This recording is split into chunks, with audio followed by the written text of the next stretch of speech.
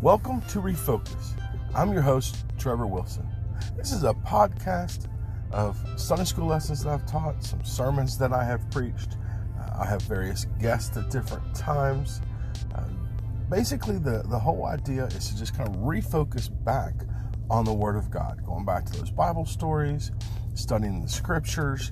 Let's just kind of get out of ourselves, out of our own thinking, and go back to the Word of God and see what He has to say. I love those old Sunday school lessons when we were kids. We seem to have gotten away from some of those, just the bare bones bottom of what the Word of God, the meat and potatoes, if you will. So I hope you enjoy it and pass it along and share. Now, let's get to the lesson. Hello again, Steve Wilson, back. Continuing our study through Matthew. We are in chapter 22. We have worked our way down to verse 23. Jesus has just finished addressing the Pharisees who had come together jointly with the Herodians, which we talked about that being such an odd combination, but anyway, he's done that. Now in verse 23, he begins to talk with the Sadducees. Of course, the Pharisees and Sadducees were the two primary leadership sects, SECTS, within the Jewish community. So in verse 23, they come to Jesus pretty much doing the same thing that the Pharisees had done, trying to trip him up on a question. They come at it from a little bit of a different angle, and I just want to say here that this particular section is kind of personal for me. I'm sitting out here today in Florida at my daughter's house out by the pool. A little bit overcast today because we're expecting rain from the perimeter of Hurricane Ian that's going through the state right now. And so I'm just kind of relaxing out here by myself. Everybody's gone, and I'm reading over this passage. And every day I do my devotions, and remember, in the process, my wife, I have a bookmarker with her picture on it in my Bible that I keep my place with, and so kind of talk to her every day and think about her being in heaven. And so that's what this particular passage is about. And there's a particular point that Jesus addresses when we get there that really cuts my heart, but I have to bow to Scripture. And we'll talk about it when we get there. So, and that's the angle that the Sadducees are coming from, because they don't believe in the resurrection. So let's get into the verses. It says, the same day came to him the Sadducees, which say that there is no resurrection. So they don't believe that there is, that they believe when you die, and that's the end of it. They didn't believe that you were resurrected and in heaven, and that there's an eternal life that exists. So says, and they asked him, saying, Master, Moses said, if a man die, having no children, his brother shall marry his wife and raise up seed unto his brother. So they're addressing this from what they believe to be a doctrinal standpoint, and they're, of course, trying to get him to trip himself up, to either agree or disagree with them. They're being facetious in the way they're asking this question. They're trying to make it sound like it's silly to believe in a resurrection, and they're presenting a scenario that they think is going to make it sound like a silly concept that there would be a resurrection. They're coming to this argument from a point of extremism. But let me go ahead and read the argument. It says, now there were with us 7 brethren, and the first, when he had married a wife, deceased, and having no issue, left his wife unto his brother. Likewise unto the second also, and the third also, and to the seventh. So they're saying the law says, of course, when you die, then your wife goes to your brother. And last of all, the woman died also. Therefore, in the resurrection, whose wife shall she be of the 7? For they all had her. And so they think that they're asking this question, and it's going to trip Jesus up once again, just like the Pharisees thought. So it's kind of a tongue-in-cheek thing. And, they're expecting him to give some silly answer or something like that, or they've got in mind that this is going to stump Jesus. So as I said, they're coming to him with an extreme point of view. They're using an extreme scenario, in other words, to present their case.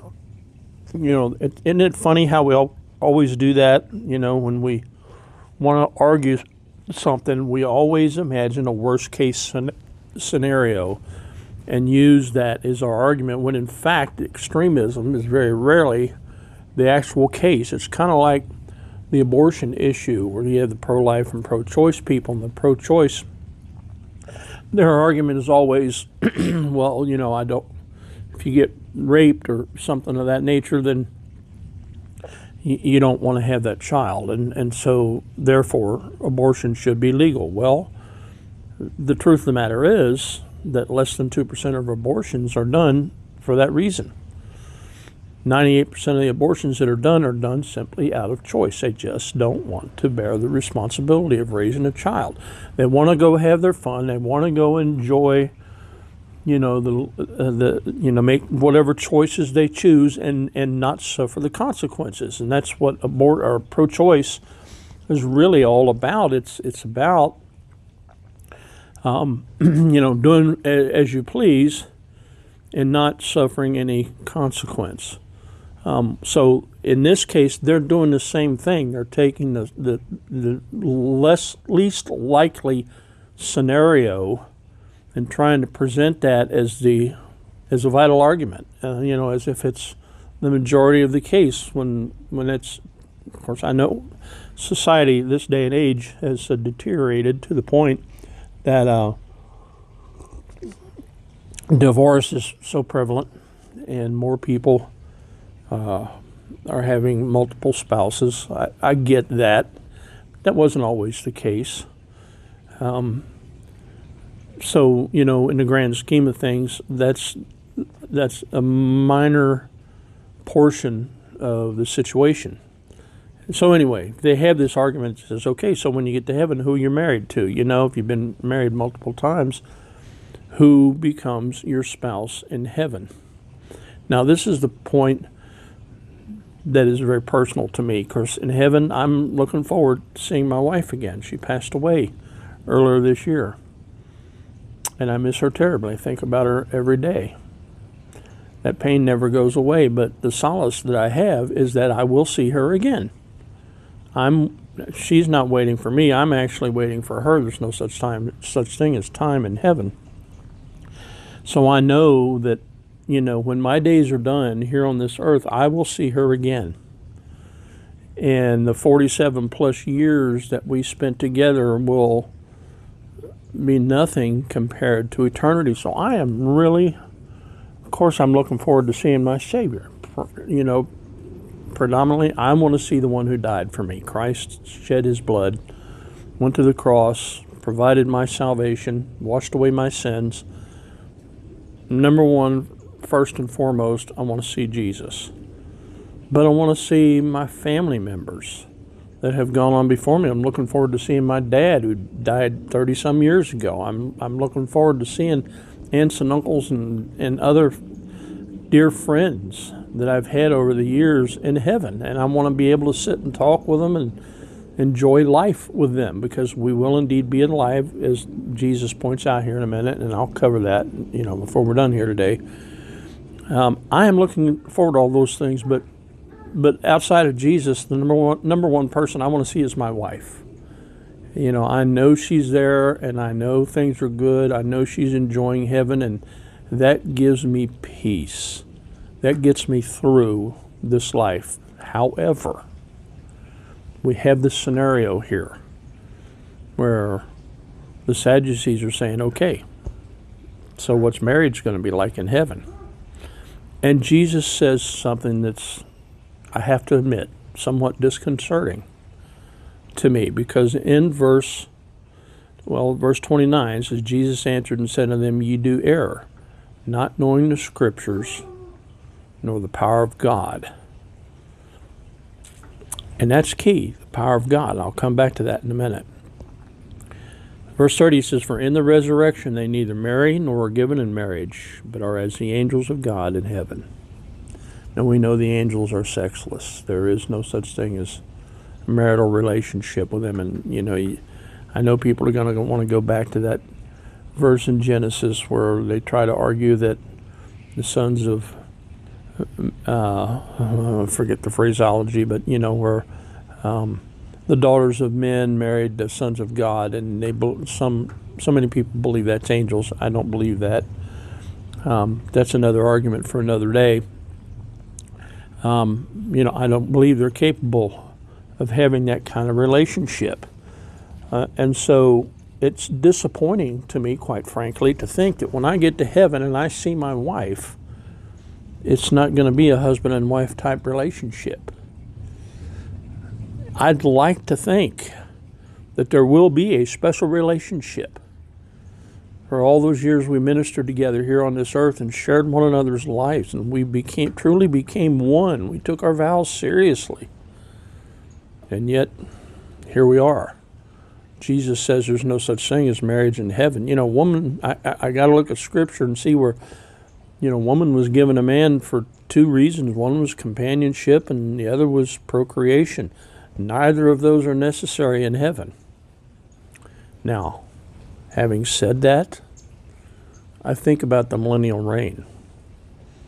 And it talks about children going to be in the millennial reign. Where do they come from? Well, perhaps they come from the people who were on earth when they went into the millennial reign, but that's 1,000 years.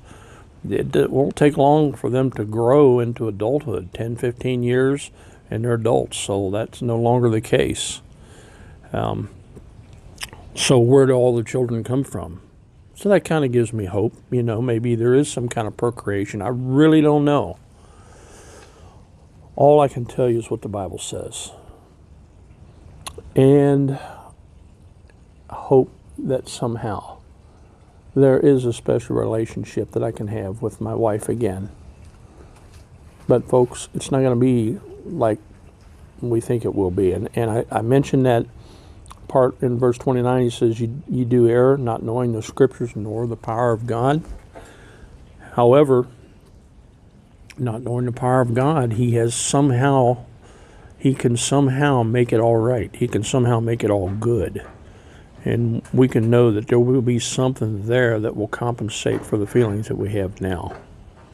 So anyway, continuing on, we've just got a few minutes left. He says, "But as touching the resurrection of the dead, have you not read that which was spoken unto you by God, saying, I am the God of Abraham, and the God of Isaac, and the God of Jacob. God is not the God of the dead, but of the living." So notice what he says here. He says, first of all, he identifies these patriarchs who are now no longer living, or no longer of this earth. And he says, I'm their God. He says, but I'm not a God of the dead. He says, I'm a God of the living. So what he's pointing out there is these people are still alive. They still exist. Now, where? They're not here. They're dead and gone. They're not on this earth anymore. So where could they possibly be? Well, they're in heaven. We believe they're in heaven. They're saved. The Bible says we go to heaven. We believe in heaven. We believe there's an eternal existence. God confirms that there is an eternal existence. You get these men here, Abraham, Isaac, Jacob, and of course the inference there is that there are multiple others. They're not the only ones. God says they're still alive. And he says, I'm their God. He says, he's not saying I was their God in the past.